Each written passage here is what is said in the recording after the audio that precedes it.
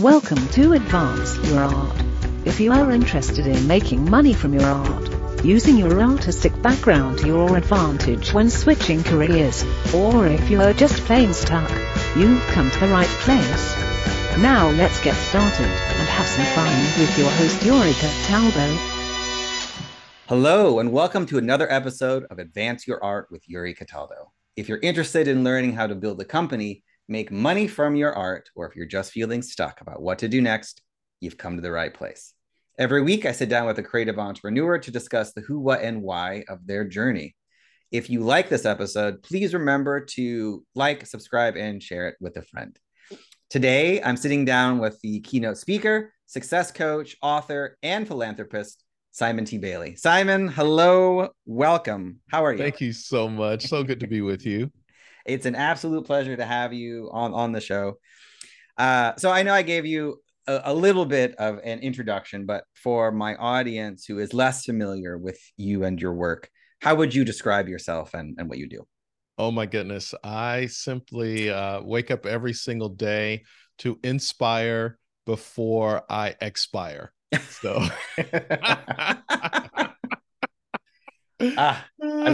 I love it. I love it. It covers so much wonderful territory. So I want to get into your what you're doing now, but before that, I kind of also want to hear just where you started. And so, could you tell me a little bit about where you grew up, what that was like, and then particularly, this is leading up into your educational background, which is very diverse, from divinity to humanities to a doctor of science and business administration. Can you talk to me about that journey first? Sure. Mom and dad loaded up the family station wagon in Buffalo, New York, drove me down to Atlanta, Georgia, and dropped me off at Morehouse College. At the end of my freshman year, they called and said, "We don't have the money to send you back to Morehouse, nor do we have money to bring you back home to Buffalo, but we do love you." And so there it began, right? So I dropped out of Morehouse, moved into a drug-infested community in the southwest part of Atlanta, only had a mattress on the floor, bright green beanbag from the 70s, couple of milk crates turned over. I was on public transportation. It's probably one of the lowest points of my life. I transferred my 1 year of credits from Morehouse to Georgia State, went to school at night, worked during the day, got a job making $5.10 an hour as a front desk clerk. And I was 19 years of age, lost as a goose in a blizzard. And that's my story, literally. So I was struggling to kind of like figure it out. Fast forwarding, ended up moving to Orlando, Florida, where I've lived for the last few years, and went back to school. But it took me about 10 years to get my undergrad degree. And my parents said, "It took you 10 years to finish your degree." I said, "Because you didn't pay, but I love you."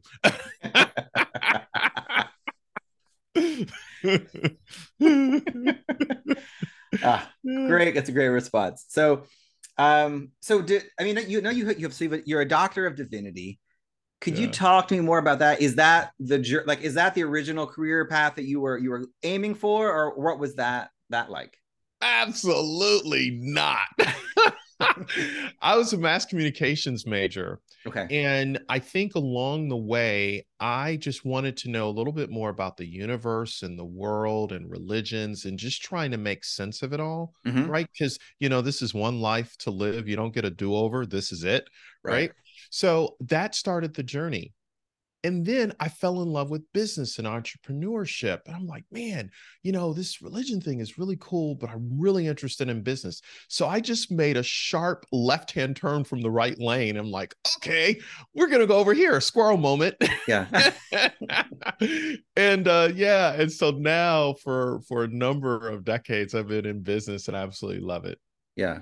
Oh, that's absolutely wonderful. And again, I spend a lot of time looking at people's LinkedIn profiles, and that's where a lot of my educational questions come from. But it's very clear that you have a love of learning because you've spent a lot of time, again, exploring different subjects and areas. Which, do you find that your, let's say, intellectual curiosity is helping your now business goals and focuses?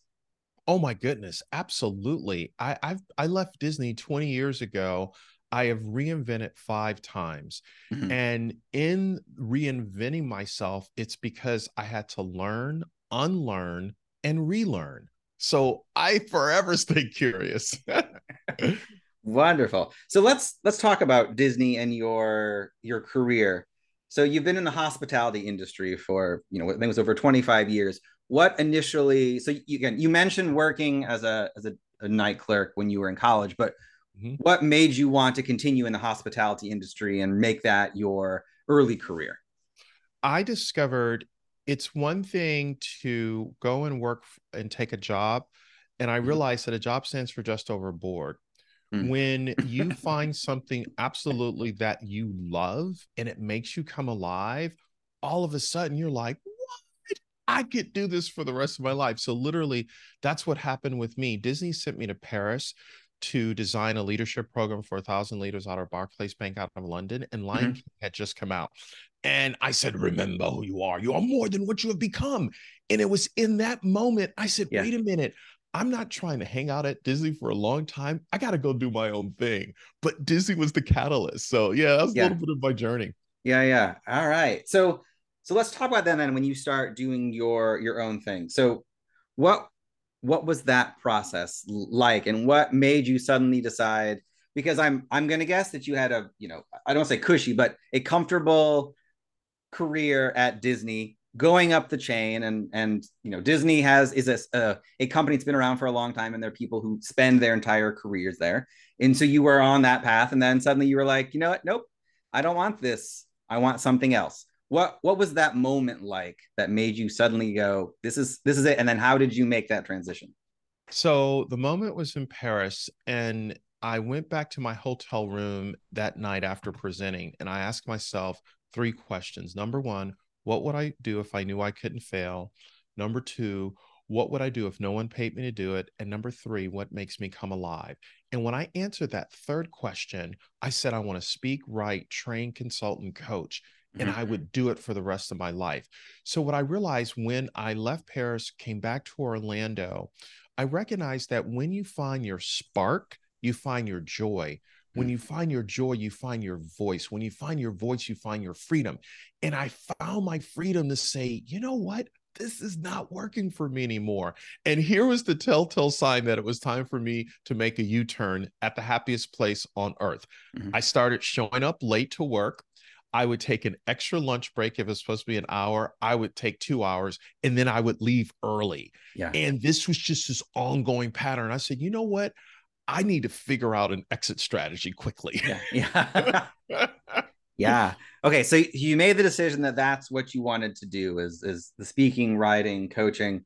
So how did you actually go into that? Did you already have some like a book idea already lined up before you made the transition, or were you just like, boom, rip the band-aid off. Now I'll figure it out. So here's the story that a lot of people don't know. I'm sitting at my desk in December 2001. I get a call from a journalist. And when you work at Disney, you never talk to the media.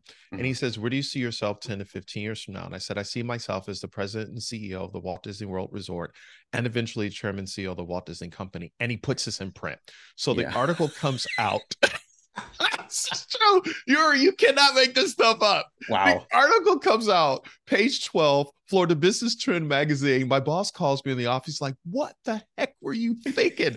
I said, Larry, I work at this company whose motto is, if your heart is in your dreams, no request is too extreme. For when you wish upon a star, it makes no difference who you are. But obviously it does here. So Right. HR shows up, asks me to sign a little piece of paper. And let's just say, Yuri, I realized I committed career suicide that day.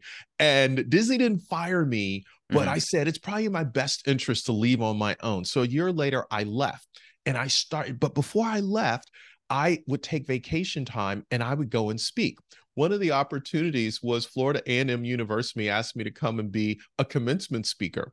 And I said, Oh. who was your commencement speaker to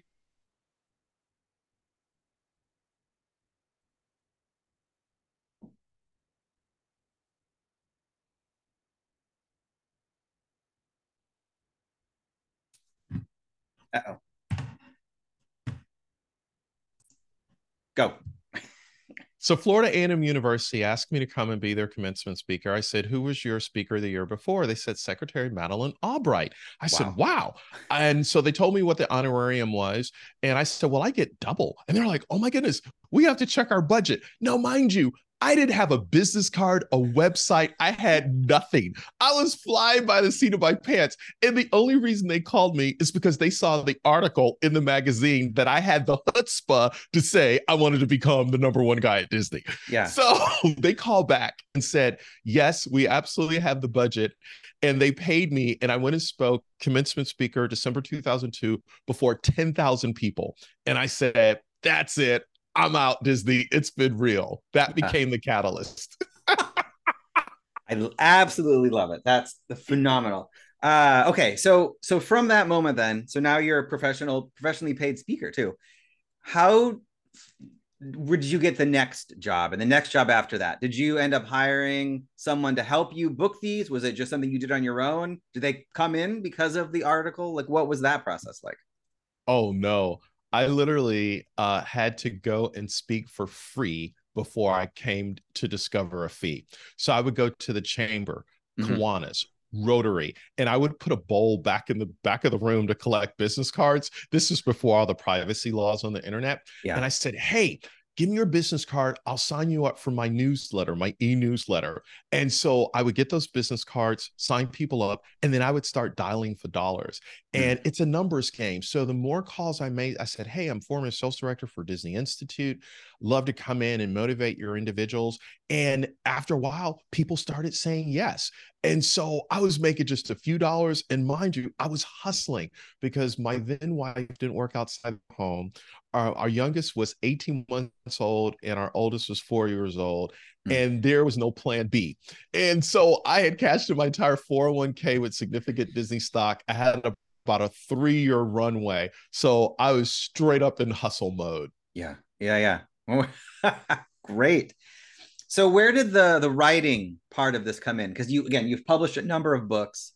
Talk to me about where your idea to also include the writing came in, and what was it like for your first book?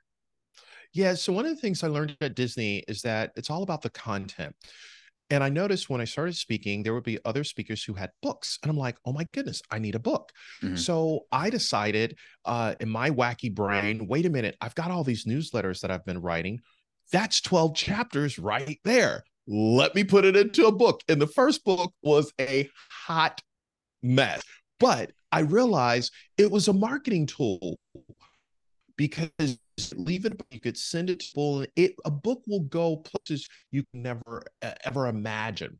And that's how I started writing my book. So after I did the first one, I said, wait a minute, if content is king, distribution is the ultimate deal. So literally, I just found ways to begin to distribute my book all over the world. Yeah. So would you mind getting into those? Like, how do you distribute your book around the world? Is it through your speaking? Are there other avenues that you take advantage of? What's that's like? Yeah, so you have to think about, can a book have a baby? So can a book become an audiobook? Can it become an e-course? Can it become a coaching course? Can it become a training program? Does it become a keynote speech? There are five to seven different channels where you can take that one book and chop it up and it becomes somewhere else. Now it's a podcast. It's a radio interview. It's a television show. So what I begin to see, I could create it one time and it can create multiple different avenues to go in. Excellent. So with all of those avenues that are possible, how do you decide which order you want to do them, or which area to focus on at that moment, since you have a lot of possibilities ahead of you, particularly now? Yeah. So the first thing we think about is, if we go in one avenue, are there multiple clients that we can work with in that avenue? So for instance, I have a hospitality background. If I go into the hospitality industry, who else can I connect with? Because I have instant credibility, right? And can I sell them more than one or two times, right? What else can I do? So that's the first thing we think about. The second thing we think about is, if we work with them, can we invite them to be a part of a relationship and put us on retainer, where we hang out with them for a year. And we've had those opportunities. So literally the book becomes the marketing brochure that gets us in the door, and they hear the speech, but they're like, hey, what else can you do? Well, guess what? I can MC. I can do executive coaching. I can do a workshop. We even had a client that booked us, and they asked me to hang out with them for 3 years. And I said, listen, there's so much time on the calendar. I bought in trainers that I taught my content to, paid them X, and charged the client Y and Z. So, quickly we started figuring out how do we scale, So yeah. Yeah. Oh, that's phenomenal. So let's talk about your latest book, Ignite the Power of Women in Your Life. What made you want to write this topic and talk about the book and the process? My daughter Madison came into my home office and she said, hey, daddy. And I said, hey, baby girl. And I sensed she wanted to talk, but I was emotionally unavailable. And she got up and said, Dad, I'll just catch you later. And it hit me on the plane the next day that I missed a moment to connect with my daughter. So when I came back home, I said, Madison, you wanted to talk to me? And she said, Daddy, it's okay. I said, no, it's not okay. Because if I don't change my behavior, you're going to marry a joker just like me. And her mother said to me, you give everybody the best of you, but you give us the rest of you. And I don't want the leftovers anymore. So after 25 years of being married, I went through a divorce because what I realized, I built a house, but lost a home. I was chasing money, but had no meaning. And I was pursuing status, but had no satisfaction. And so my divorce attorney said, you should go and see a therapist. And no guy wants to go and sit on a sofa with a therapist named Anita, who's been practicing therapy for 40 years and has more degrees than a thermostat. But there I found myself on the sofa talking to Anita. Yeah.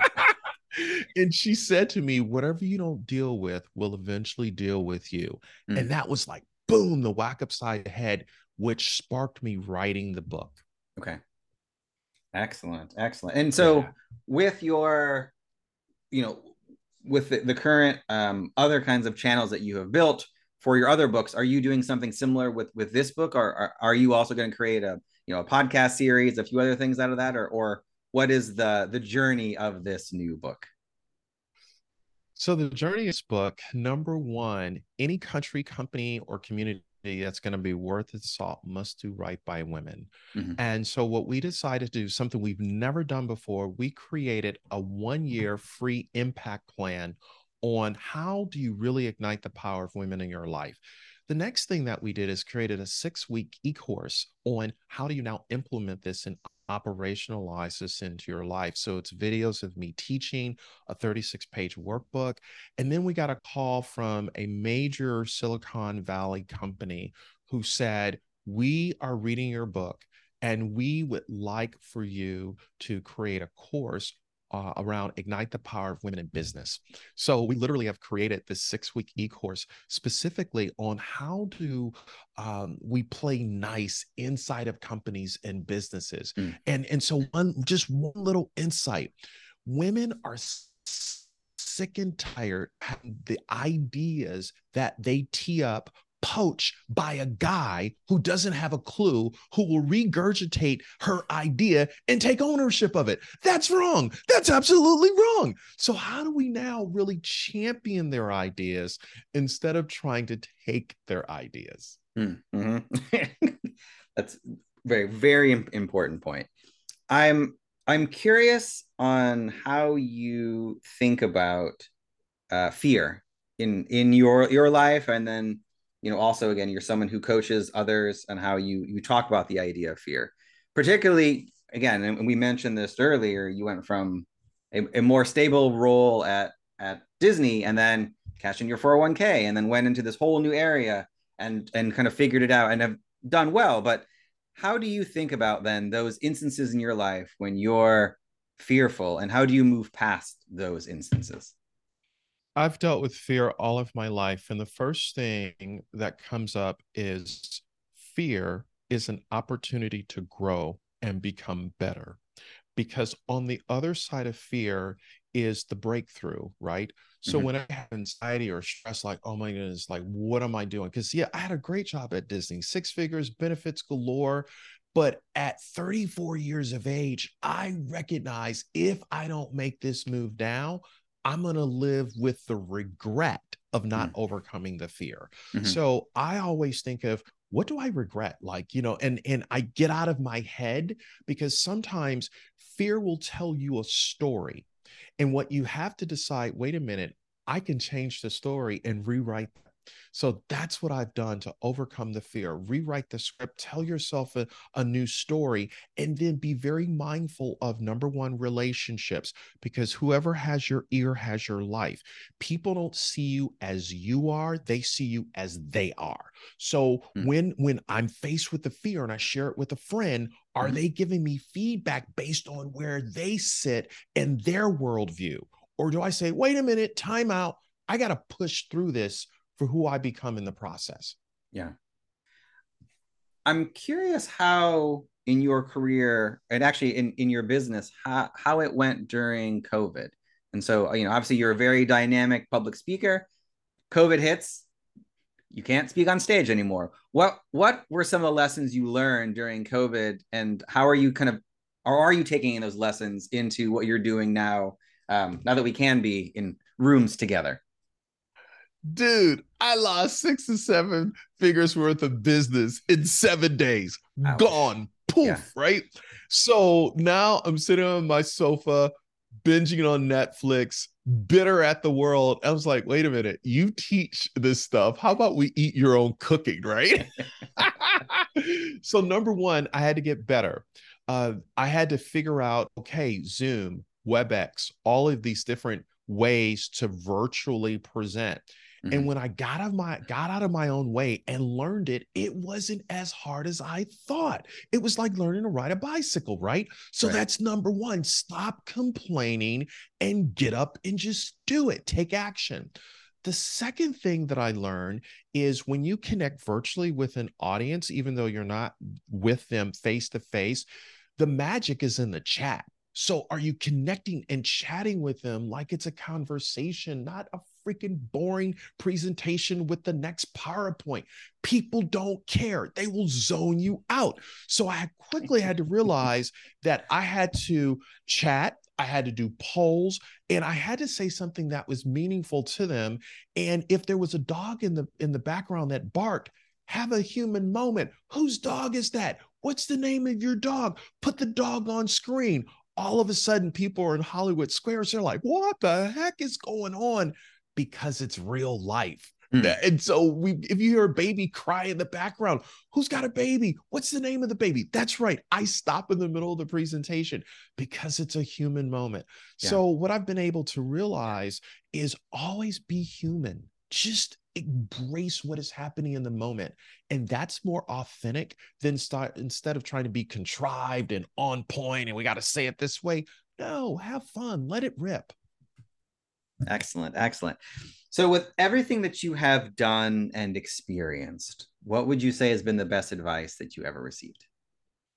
The best advice I've ever received is, a paycheck is given to people who show up, Hmm. but opportunities are given to individuals who think and work beyond what they're paid to do.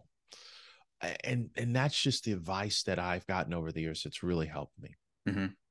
That's absolutely wonderful. So, how have you, I guess, implemented that sometimes in your like corporate career, and then I guess what you do now? Because I mean, your paycheck is not exactly the as it was when you were in the corporate world. Yeah. Yeah. So how I applied it at Disney, in 7 years at the Mouse House, I had 4 different jobs. How I got those jobs is because I was willing to take on the ugly babies. I Hmm. took on the work that others didn't want to take on, even though there was nothing attached to it on an award.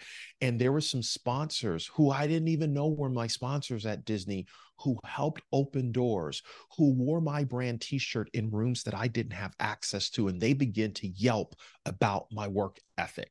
So Hmm. that's how I applied it at Disney.